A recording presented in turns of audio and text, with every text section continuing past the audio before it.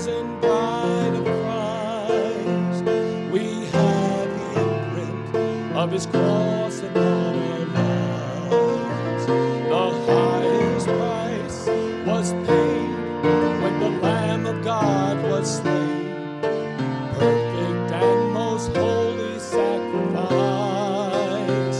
We have one purpose, one mission, one reason to remain, to raise the cross of Jesus and magnify His name. We preach Christ, who was crucified and risen from the grave.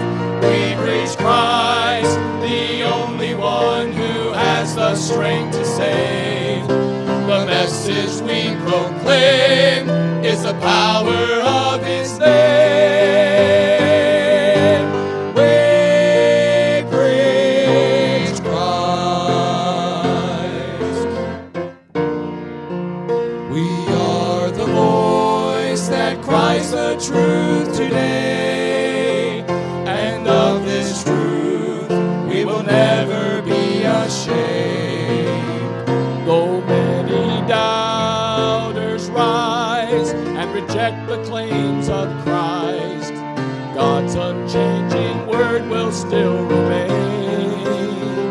We have this moment, this hour, to seek and save the lost, to speak the name of Jesus and point them to the cross. We preach Christ, who was crucified and risen from the grave. We preach Christ, the only one who has the strength to save. The message we proclaim is the power of His name.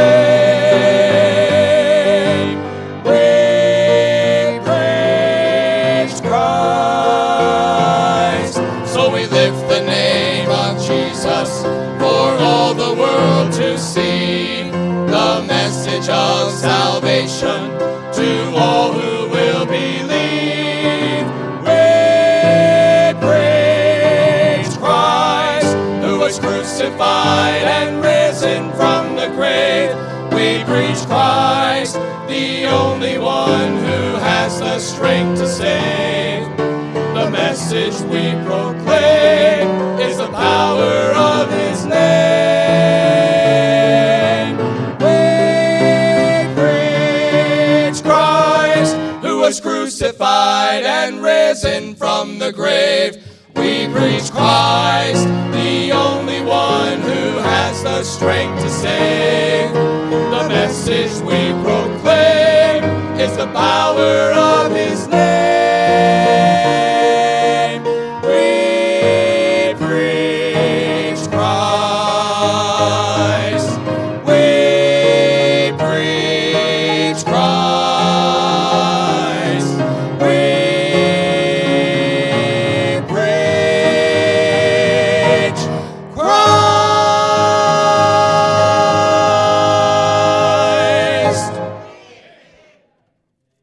Well, amen. We preach Christ. Well, take your Bible, turn over to the book of 1 Corinthians, please. 1 Corinthians. 1 Corinthians chapter 1. 1 Corinthians chapter 1, beginning in verse 18. We're in our series, We Preach Christ. That's why you hear the song every service on Sunday mornings. And it's the theme of our series this month, and certainly thankful for it. We preach Christ. 1 Corinthians chapter 1, verse 18. The Apostle Paul, of course, is speaking to the church at Corinth. And he says there, beginning in verse 18, "For the preaching of the cross is to them that perish foolishness, but to us which are saved it is the power of God. For it is written, I will destroy the wisdom of the wise, and I will bring to nothing the understanding of the prudent. Where is the wise? Where's the scribe? Where's the disputer of this world? Hath not God made foolish the wisdom of this world? For after that, in the wisdom of God, the world by wisdom knew not God. It pleased God by the foolishness of preaching to save them that believe.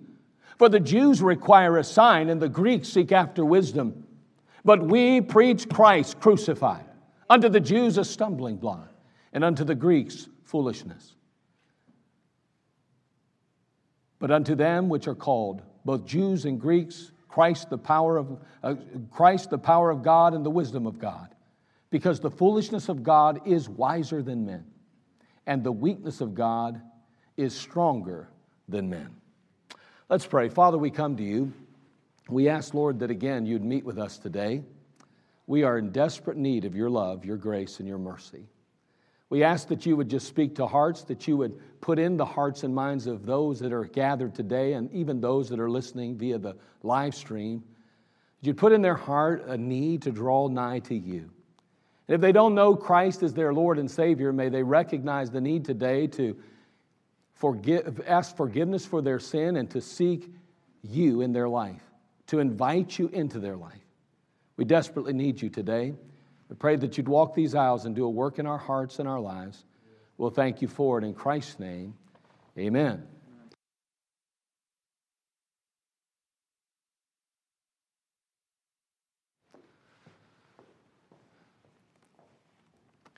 I'm jealous. I don't appreciate that he'll be preaching Monday night, so I just kicked him off the platform.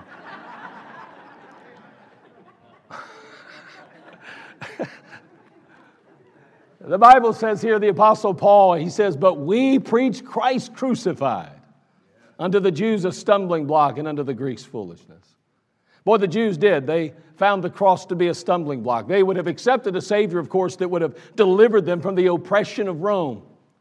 But no, this Savior, this one who came, supposedly, he came to submit himself. They wanted a lion, but he came a lamb, and he allowed himself to hang on a cross. And, well, a crucified Christ, that meant a defeat, not victory to them. The Greeks, of course, or the Gentiles, they believed the cross was mere foolishness. They considered it utter ridiculousness. I mean, they thought to themselves, the idea that a cross was the answer, that it was the answer, to them that was just utter, that was ridiculous. That was just crazy. That didn't make any sense to them at all.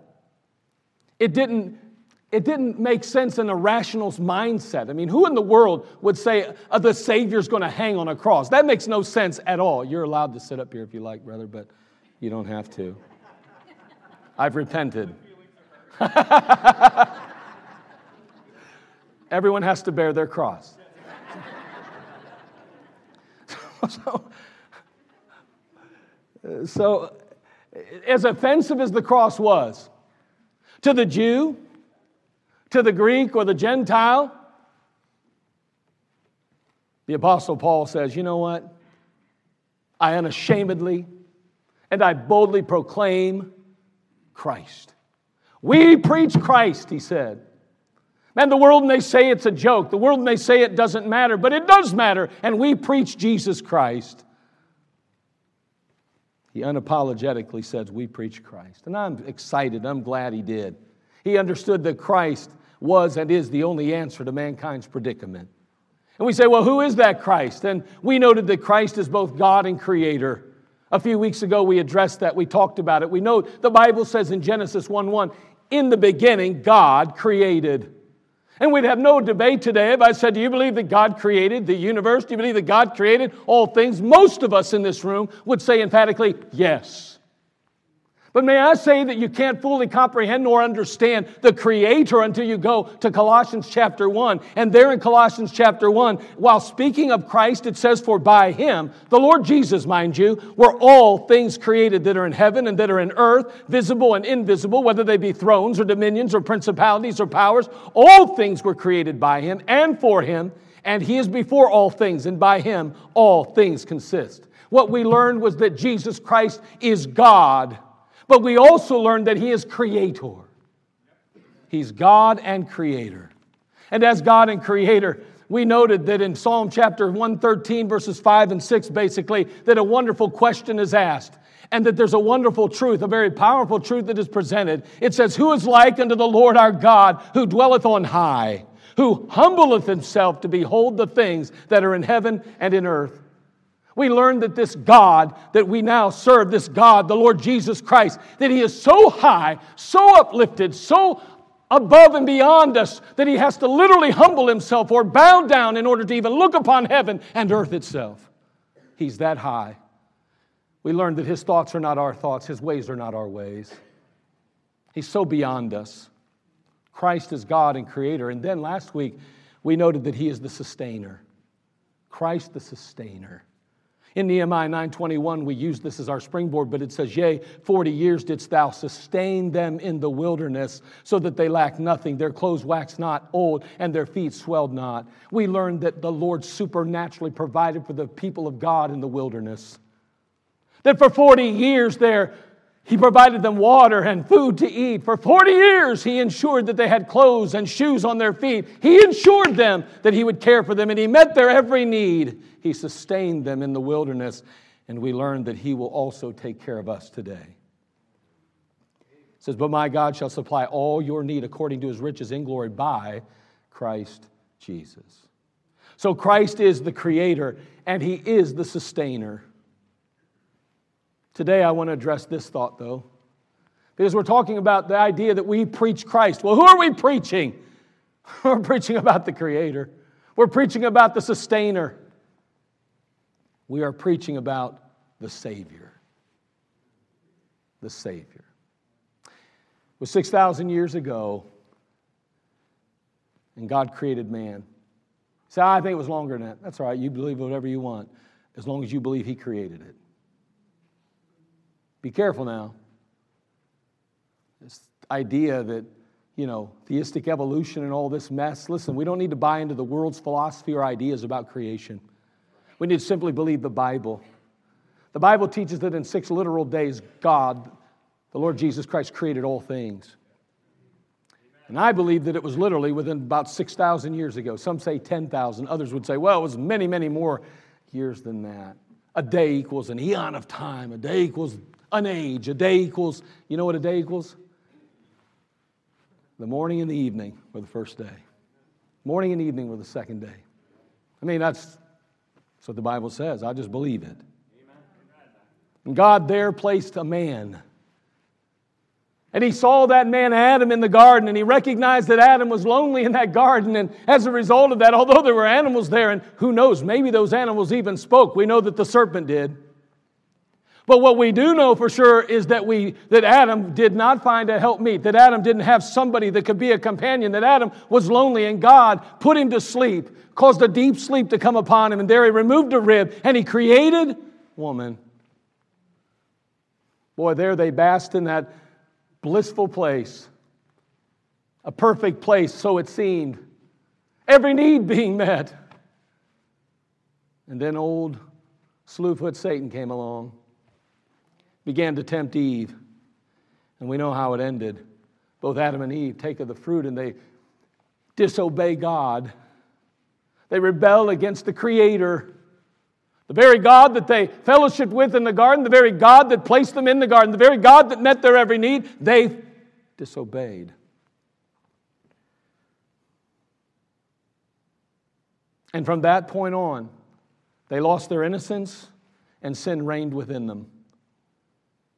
But interestingly enough and wonderfully enough, the Lord sought them out. The Bible teaches us that He went before them, that He sought them out. Now, He would punish each party involved, and He would offer hope to all of us. In Genesis chapter 3, verse 15, look there, would you please? Genesis chapter 3, verse 15. We see a prophecy, and this prophecy will point to none other than the Lord Jesus Christ Himself. In Genesis chapter 3, verse 15.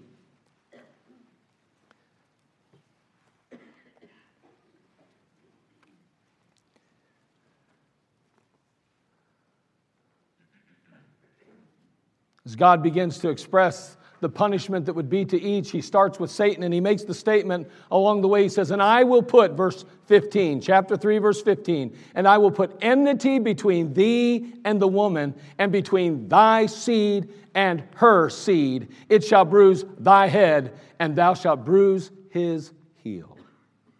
See, God had rested from His creative work. And now, because of the sin of Adam and Eve, He begins His redemptive work. And He begins it with a promise. And that promise is simply this, that I will put enmity between thee and the woman, and between thy seed and her seed. It shall bruise thy head, and thou shalt bruise his heel. Who's he talking about? Who's the promise? The Lord Jesus Christ is. The promises of a Savior that would one day come and ultimately crush the head of Satan.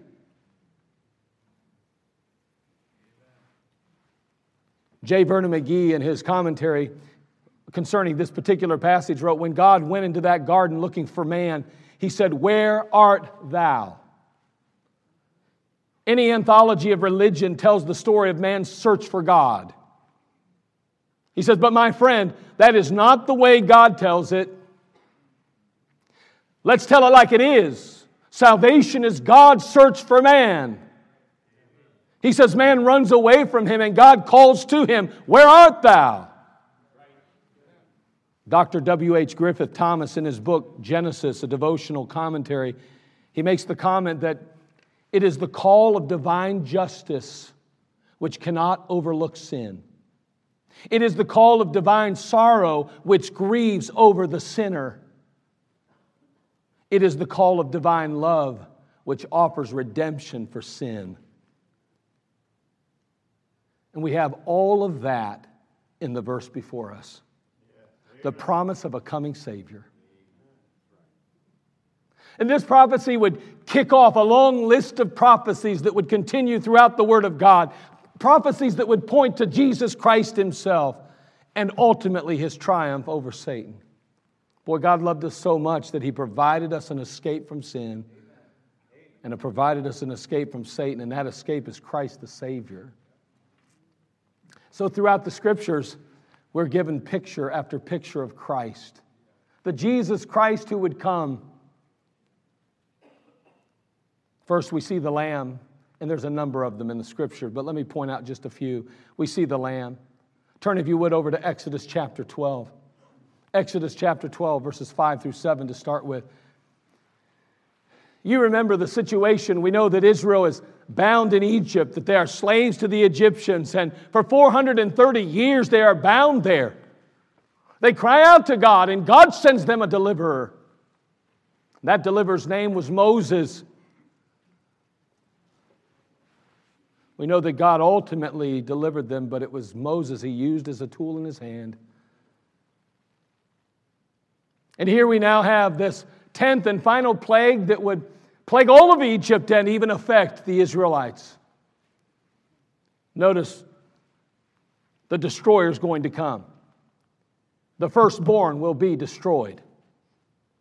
It will be the final of a series of plagues that will ultimately turn Pharaoh's heart and send the people of God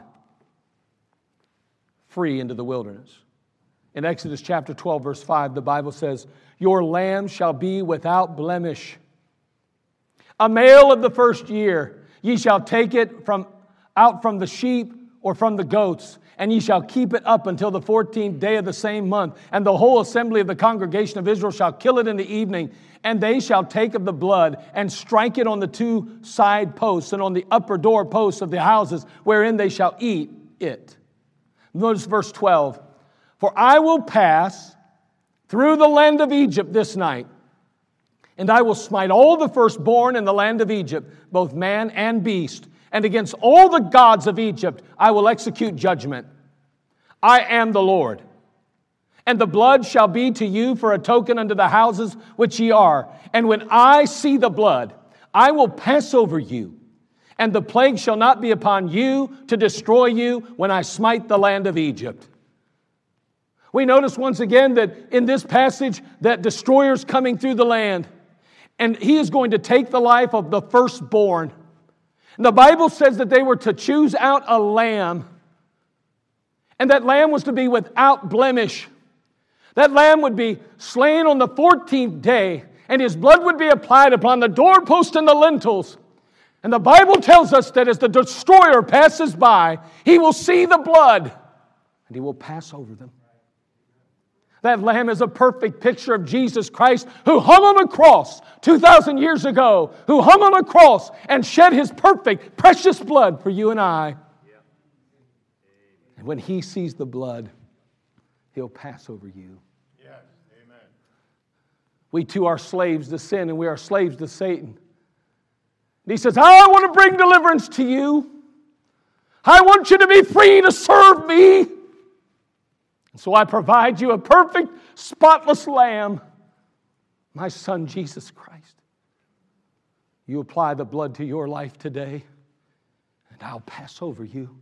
I'll not judge your sin because it will have been judged on Calvary. And you will be free to serve me as my child, being part of the family of God. What a beautiful picture. John the Baptist, he says in John 1:29, as he looks over the terrain, he sees that next day, the Bible says, he seeth Jesus coming unto him and said, Behold the Lamb of God, which taketh away the sin of the world. In 1 Peter chapter 1, 18 and 19, the Bible says, For as much as ye know that you were not redeemed with corruptible things as silver and gold from your vain conversation received by tradition from your fathers, but with the precious blood of Christ, as of a lamb without blemish and without spot. I don't think there can be any doubt that that lamb in the Old Testament that ultimately provided the blood for those Egyptians and spared them the destroyer is the picture, a perfect picture of Jesus Christ, whose blood, the Bible tells us, is without blemish and without spot. Christ the Savior. We see another picture. Turn to Numbers chapter 21, please. Numbers chapter 21. I want you to begin in verse 4. We'll start there. We'll read through verse 9.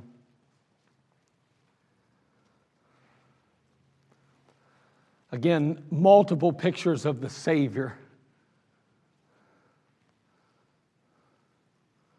Numbers chapter 21, verse 4. And they journeyed from Mount Hor by the way of the Red Sea to compass the land of Edom. And the soul of the people was much discouraged because of the way. And the people spake against God and against Moses. Wherefore have ye brought us out of Egypt to die in the wilderness?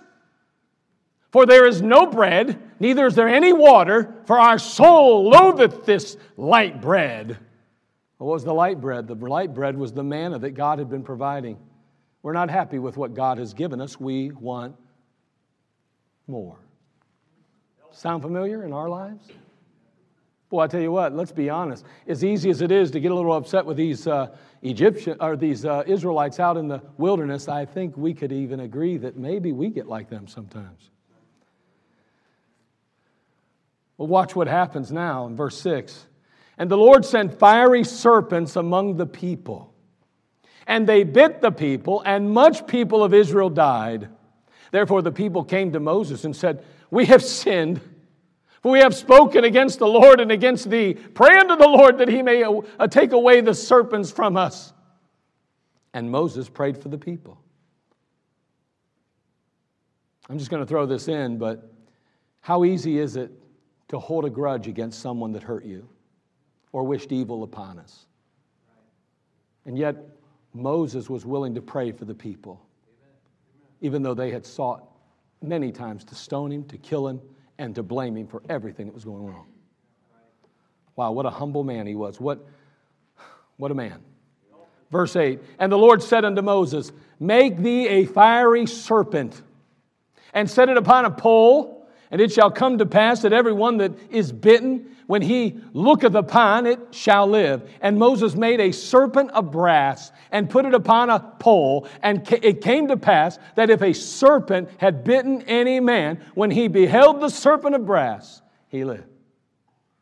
I mean, the passages, again, of people that are discouraged, of people that are downtrodden, of people that are worried about their future and about the health of their own children maybe. They're concerned because the needs aren't met the way they believe they should be met. And then they begin to rail on Moses and rail on God. And pretty soon God says, okay, let's get your attention now and help you to understand that this is not the way to go. And here come the serpents. They bite the people begin to die, and they cry out to Moses, Oh, Moses, we have sinned against God, and we have sinned against you.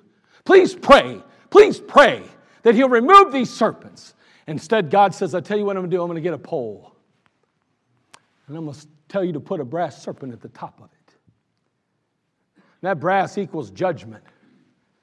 Man, I mean to tell you, and we know that Satan's already been judged.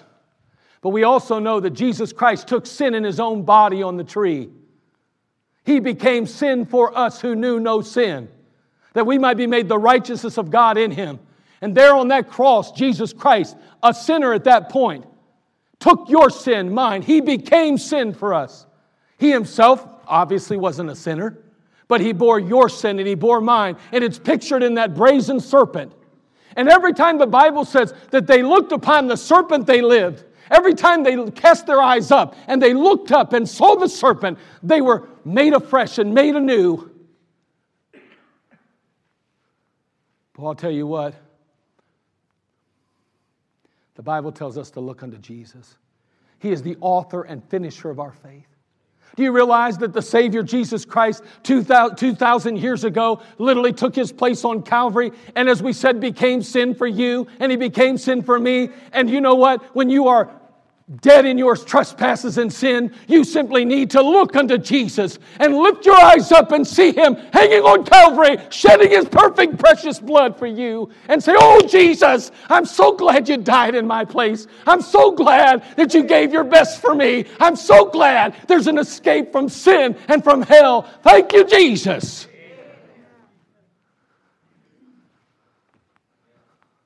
I hope you've trusted Christ and received Him into your life, because Jesus Christ is the Savior. That serpent on a stick. In John chapter 3, verse 14 and 15, just to make sure that there's no doubt that Jesus Christ intended that Old Testament story reflect His Son Jesus, He said in chapter 3, verse 14 and 15 of the book of John, "And as Moses lifted up the serpent in the wilderness, even so must the Son of Man be lifted up, that whosoever believeth in Him should not perish, but have everlasting life." Man, our sin was judged on Calvary. And as a result, you don't have to pay for it unless you choose to. And you choose to by rejecting the payment God provided in His Son, Jesus Christ. Take your Bible now, turn over to the book of Jonah. That's a fun one to find.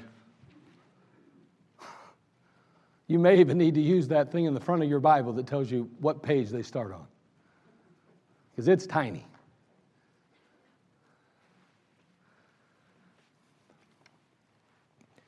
As we look through the Word of God, there's so many pictures and types of Jesus Christ pointing to the Savior and ensuring us that we know and understand that Jesus is indeed the Savior, that Christ is the Savior. The lamb, the serpent upon the stick raised up in the wilderness. Notice here in Jonah chapter 1, we're going to see that Jonah ultimately ends up in the belly of a whale. And what we're going to recognize and understand through this is that He is a picture of Jesus Christ in the grave, 3 days, 3 nights, who rose from the dead. God told Jonah, "Arise, go to Nineveh," verse 2 in chapter 1. "That great city, and cry against it, for their wickedness has come up before me." But Jonah rose up to flee unto Tarshish from the presence of the Lord, and went down to Joppa, and he found a ship going to Tarshish. So he paid the fare thereof, and went down into it to go with them unto Tarshish from the presence of the Lord. And God's always concerned about the souls of men and women, boys and girls. And here's a city that's bound in wickedness, overwhelmed by it, and He says, "I want my prophet to go. Jonah, you go. You cry against it. You tell him to repent, to get right with me." And Jonah says, "No, I got other plans, God. I can't stand them Ninevites." And he couldn't.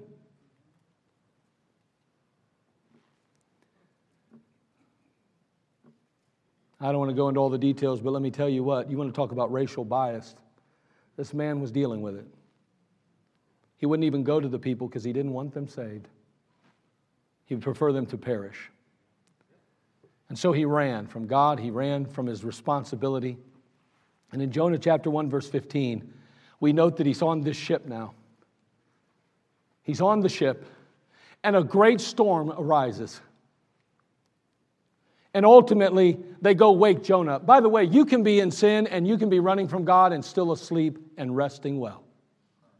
This idea that as a Christian you'll always feel conviction, nah. Now you can grow so hard to God and His Word and the things of God that you can be asleep in the bottom of a ship while the rest of the world is going to hell. They had to go wake him up. Hey, wake up, man!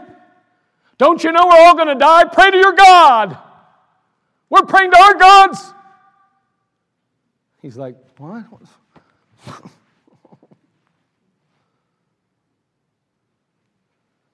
Look at what it says in verse 15.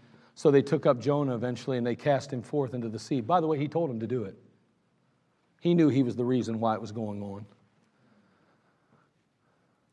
Sometimes there's storms in your life just because there's storms in your life. And other times there's storms in our lives because we created the problem. And sometimes God Himself even says, I'm going to bring a storm in your life to try to get your attention and wake you up. Right. We don't preach much like that, but that's a reality of life. We see it in the life of Jonah. So they took up Jonah, verse 15, and cast him forth into the sea, and the sea the sea ceased from her raging. Now the Lord, verse 17, had prepared a great fish to swallow up Jonah, and Jonah was in the belly of the fish, very important, 3 days and 3 nights. Now let me ask you something. How many days and nights was Jonah in the belly of the whale? 3 days and 3 nights. And I say that for this reason, because ultimately, in the book of Matthew, by the way, the fish ultimately vomited him out, the Bible says. But in Matthew, I want you to listen to what Jesus had to say about this particular situation. Chapter 12, verse 38 through 40. Then certain of the scribes and of the Pharisees answered, saying, Master, we would see a sign from thee. But he answered and said unto them, An evil and adulterous generation seeketh after a sign, and there shall no sign be given to it, but the sign of the prophet Jonas. What sign's that, Jesus? For as Jonas was 3 days and 3 nights in the whale's belly, so shall the Son of Man be 3 days and 3 nights in the heart of the earth. Whew. Did you just hear what happened? Now wait, I want you to think about this. When we get to Easter next time, how long is Jesus in the grave? A day and a half, maybe? You know what I'm talking about. He was in the grave 3 days and 3 nights. You say, why does that matter? Because I don't think any of us would have argued that Jonah was only a day and a half in the belly of the whale. We'd have said he's 3 days and 3 nights in the belly of the whale. But may I say that if Jesus said that the only sign you're going to get is that the Son of Man will be in the grave 3 days and 3 nights, the sign of the prophet Jonas, then my friend, if Jesus wasn't in the grave 3 days and 3 nights, then He is not the Savior. You say, I don't know where you're getting at. I'm getting at that what Jesus said He always does. And if He said that what Jonas did, 3 days and 3 nights in the belly of the whale, that's exactly how many days and nights Jesus had to be in the grave, or He was not fulfilling the sign of the Savior who had come. Jesus said, I am not who I claim to be. I am not the Son of God. I am not the Savior of the world if I'm not in that grave 3 days and 3 nights. Because that's the sign. Do you know how long I believe Jesus was in the grave? 3 days and 3 nights, just like the Bible says. A religion can decide and come up with all kind of reasoning and stuff. We believe that He was actually crucified on a Thursday night and He rose again on that, and blah, blah, blah, blah, blah, blah, blah. 3 days and 3 nights! Because that's what God says.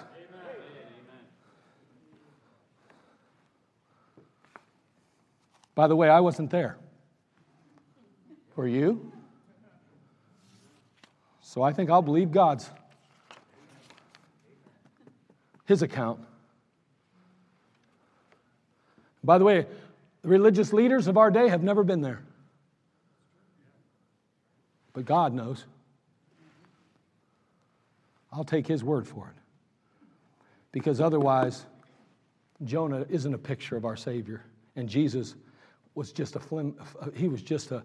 another man. But He isn't. He's the Savior. I love so many of the prophecies in Scripture about Jesus. Isaiah 9:6 says, "For unto us a child is born, unto us a son is given. And the government shall be upon his shoulder, and his name shall be called Wonderful Counselor, the Mighty God, the Everlasting Father, the Prince of Peace." In Isaiah chapter 53, verses 4 through 6, he says, "Surely he hath borne our griefs and carried our sorrows, yet we did esteem him stricken, smitten of God, and afflicted. But he was wounded for our transgressions, he was bruised for our iniquities, and the chastisement of our peace was upon him, and with his stripes we are healed. All we like sheep have gone astray, we've turned everyone to his own way, and the Lord hath laid upon him the iniquity of us all." Jesus Christ, the Savior. Paul said, we preach Christ. You may think it's foolishness. You may think it's crazy. But we unapologetically preach Christ, and we preach him crucified. "And she shall bring forth a son, and thou shalt call his name Jesus, for he shall save his people from their sins." Jesus Christ the Savior. Jesus himself said, "For the Son of Man has come to seek and to save that which was lost." We think of the woman at the well. He met her there at the well, and he revealed who he was to her. She would go back to her city and begin to share with others that she had met Jesus, the promised one. And in chapter 4, verse 42 of the book of John, they claim and speak, they come and say to her eventually after hearing her word, they said unto the woman, "Now we believe." Hold on now. "Not because of thy saying, for we have heard him ourselves." What did they learn about Jesus after listening to him and his word? "And we know that this is indeed the Christ, the Savior of the world." In 1 John chapter 4, verse 14, "And we have seen and do testify that the Father sent the Son to be the Savior of the world." Paul preached Christ crucified because Christ is the Savior.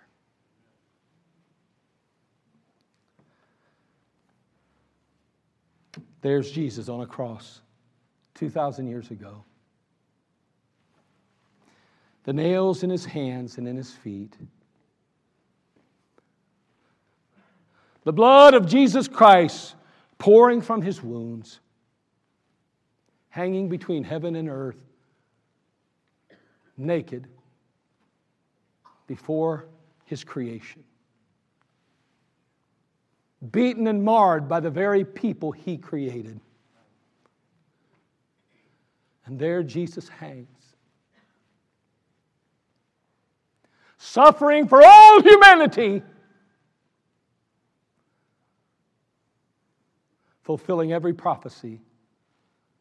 Accomplishing every law and fulfilling it to a T. And there the perfect man and perfect God hung, paying for our sin. Right before he gives up the ghost, before he dies, he says 3 words that have changed the course of history. It is finished.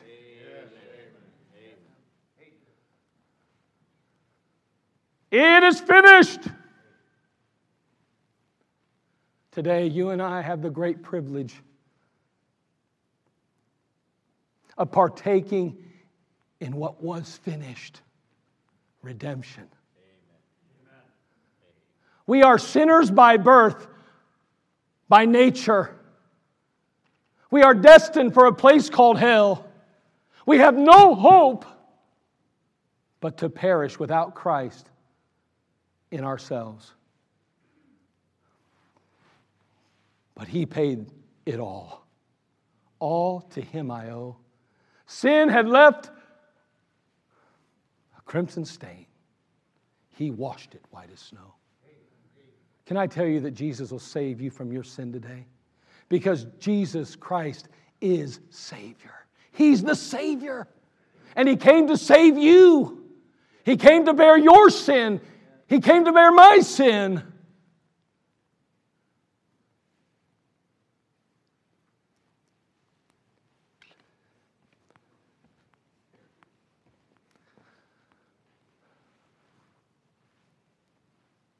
For there is one God and one mediator between God and men, the man Christ Jesus. In 1 Timothy chapter 2:5, we read that. In Acts 4:12, neither is there salvation in any other, for there is none other name under heaven given among men whereby we must be saved. In John chapter 11, verse 25, he says, I am the resurrection and the life. He that believeth in me, though he were dead, yet shall he live. In John 14:6, he says, I am the way, the truth, and the light. No man cometh unto the Father but by me. Paul stands before the crowd. And though to the Jews, Christ is a stumbling block, to the Gentiles, he's foolishness. Paul stands unapologetically and proclaims, we preach Christ, Christ crucified. Can I tell you why he did? Because there is no other way for you or I to ever escape sin's penalty without the Savior, Jesus Christ. One way, God says, to get to heaven. Jesus is the only way. One way to reach those pearly mansions. Jesus is the only way. No other way, no. No other way, no. No other way to go. One way, God says, to get to heaven. Jesus is the only way. Can I tell you that's so true still today? Nothing's changed. And that might be a little kids' course that we sing at VBS and in our Sunday schools, but my friend, there's a truth there that rings loud and clear to you and I today. There's no other way to heaven but through Jesus Christ. Christ, the Savior. Christ, the crucified. But as many as received him, to them gave he power to become the sons of God, even to them that believe on his name. In 1 John 5:11, he says, and this is the record, that God hath given to us eternal life, and this life is in his Son. He that hath the Son hath life, and he that hath not the Son of God hath not life. It is simple, isn't it? Yet we complicate it so often, don't we? Well, preacher, I'm doing my best. I'm doing my best. I believe in God, and I was raised in a good home, and I'm a moral person, and I do good things on behalf of others. I'm not a bad person.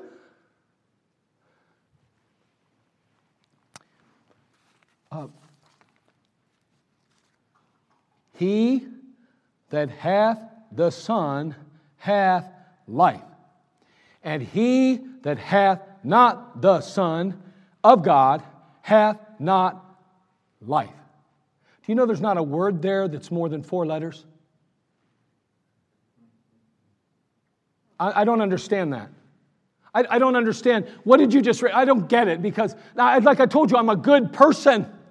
I don't harm people, and I try to be benevolent and giving, and I'm really a good father and a really good mother, and I'm a great grandparent, and blah, blah, blah. Wait a second. He that hath the Son hath life, and he that hath not the Son of God hath not life. Do you have the Son? So what? I must because I'm a good person. No. You know what? Here's a water right here. Do you realize that I don't have that water till I take it?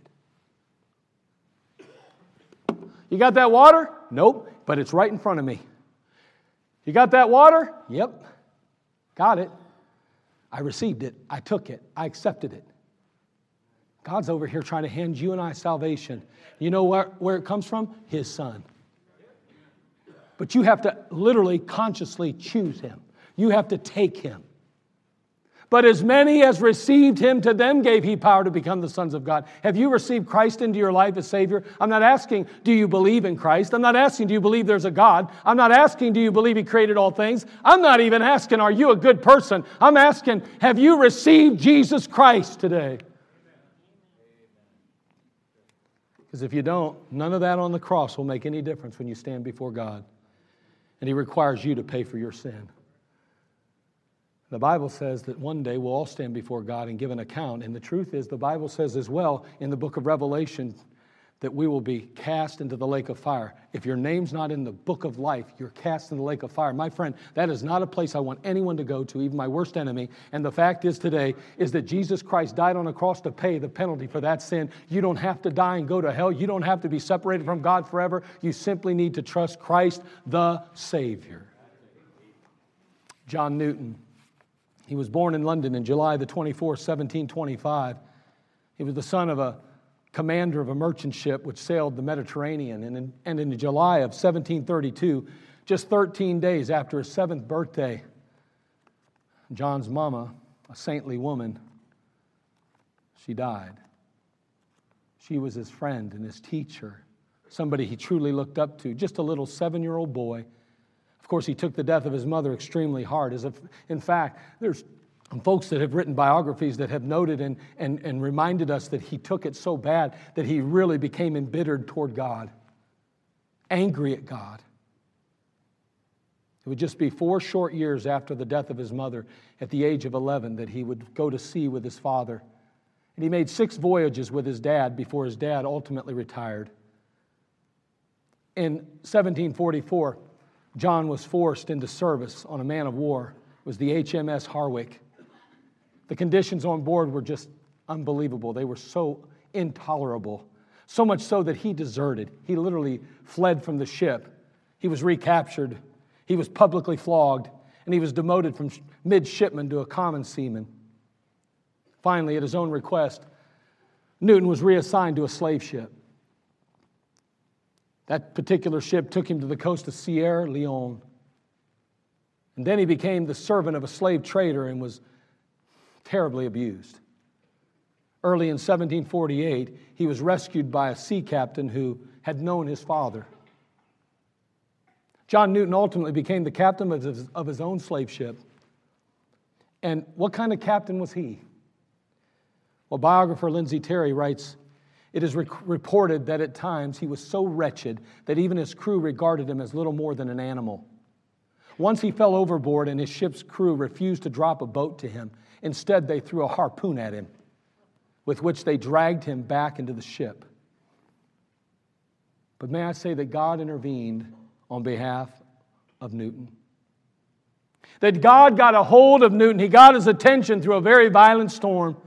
There was a gale so severe that even the livestock were swept overboard. The men held on to anything they could to keep from going overboard with them. And as he attempted to steer the ship through this violent storm, he experienced what he often referred to as great deliverance. He recorded in his journal that when all seemed lost and the ship would surely sink, he cried, "Lord, have mercy upon us!" Later in his cabin, he reflected on those words that he had said.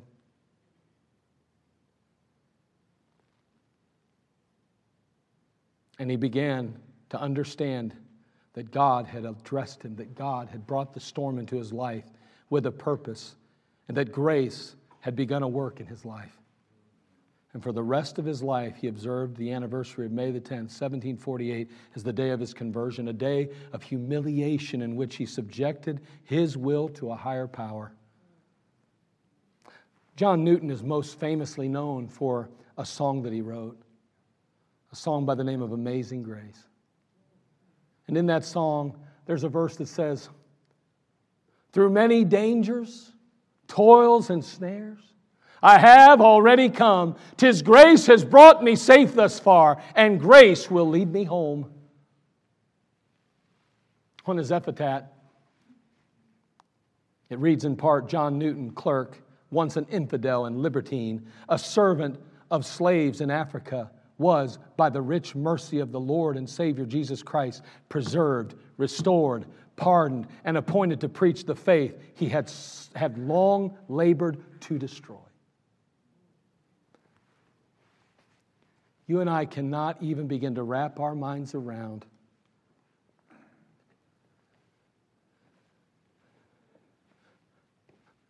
how wonderful a Savior He is. There is not one thing you could have ever done that keeps Him from loving you and have given His life for you. You say, but I'm not as bad as John Newton. Yeah, you may not be. But can I tell you, in the sight of a holy, righteous, perfect God, your sin is so wretched. You're so wicked and sinful in His eyes, and so am I. We have no hope without the Savior. I wonder today, you have 2 cups on your counter. You go to pour water into a cup.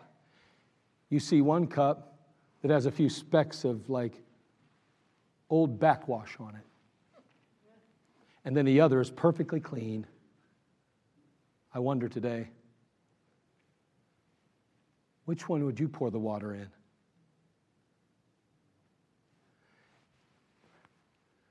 Even if there was only one cup on the counter and it was just a bit dirty, I think I would get another cup. How much sin has to be in your life and in mine for God, who is perfect and holy, to see it as unusable? You know that I can't be used, and neither can you. You know that God will never accept you, nor will He accept me in our sinful state. We have to come to Jesus the Savior. And He will wash us from our sin, and Jesus will deal with us not as sinners, but as sons then. Yes, amen. Christ the Savior. Paul stood up that day and he proclaimed the truth in city after city after city. We preach Christ, and we preach Him crucified and risen again. Because Jesus is still the only way, the truth, and the life. See what He did for you? See what He did for me? If you're lost today, don't turn away from Christ and the cross. Turn to Him. And if you're a child of God today, remember what He did for you. And don't live your life as though it doesn't matter, because it does. Father, we come to You.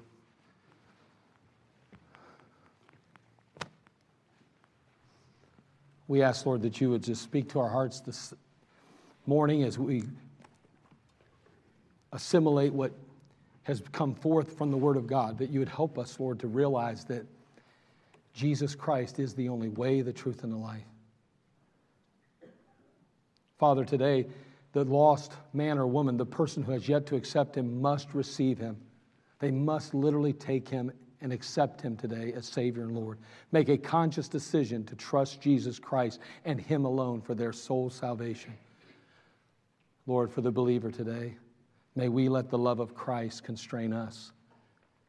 May we exhibit the love that we have for Him as a result of His love for us first. He says we love Him because He first loved us. Lord, You know that it was You that sought us out.